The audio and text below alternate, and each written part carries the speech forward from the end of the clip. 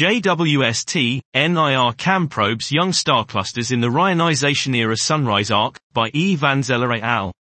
Star cluster formation in the early universe and their contribution to reionization remains to date largely unconstrained.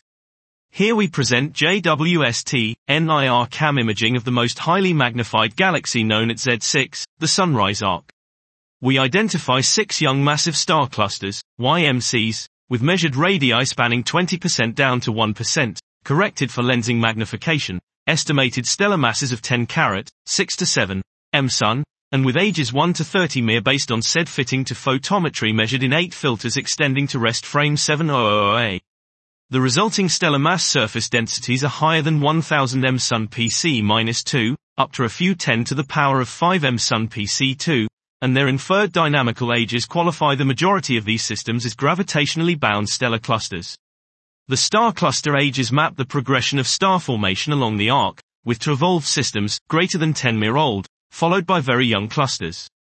The youngest stellar clusters, 10 to 30. This was JWST, NIRCam probes young star clusters in the Reionization era sunrise arc, by E. van Zeller et al.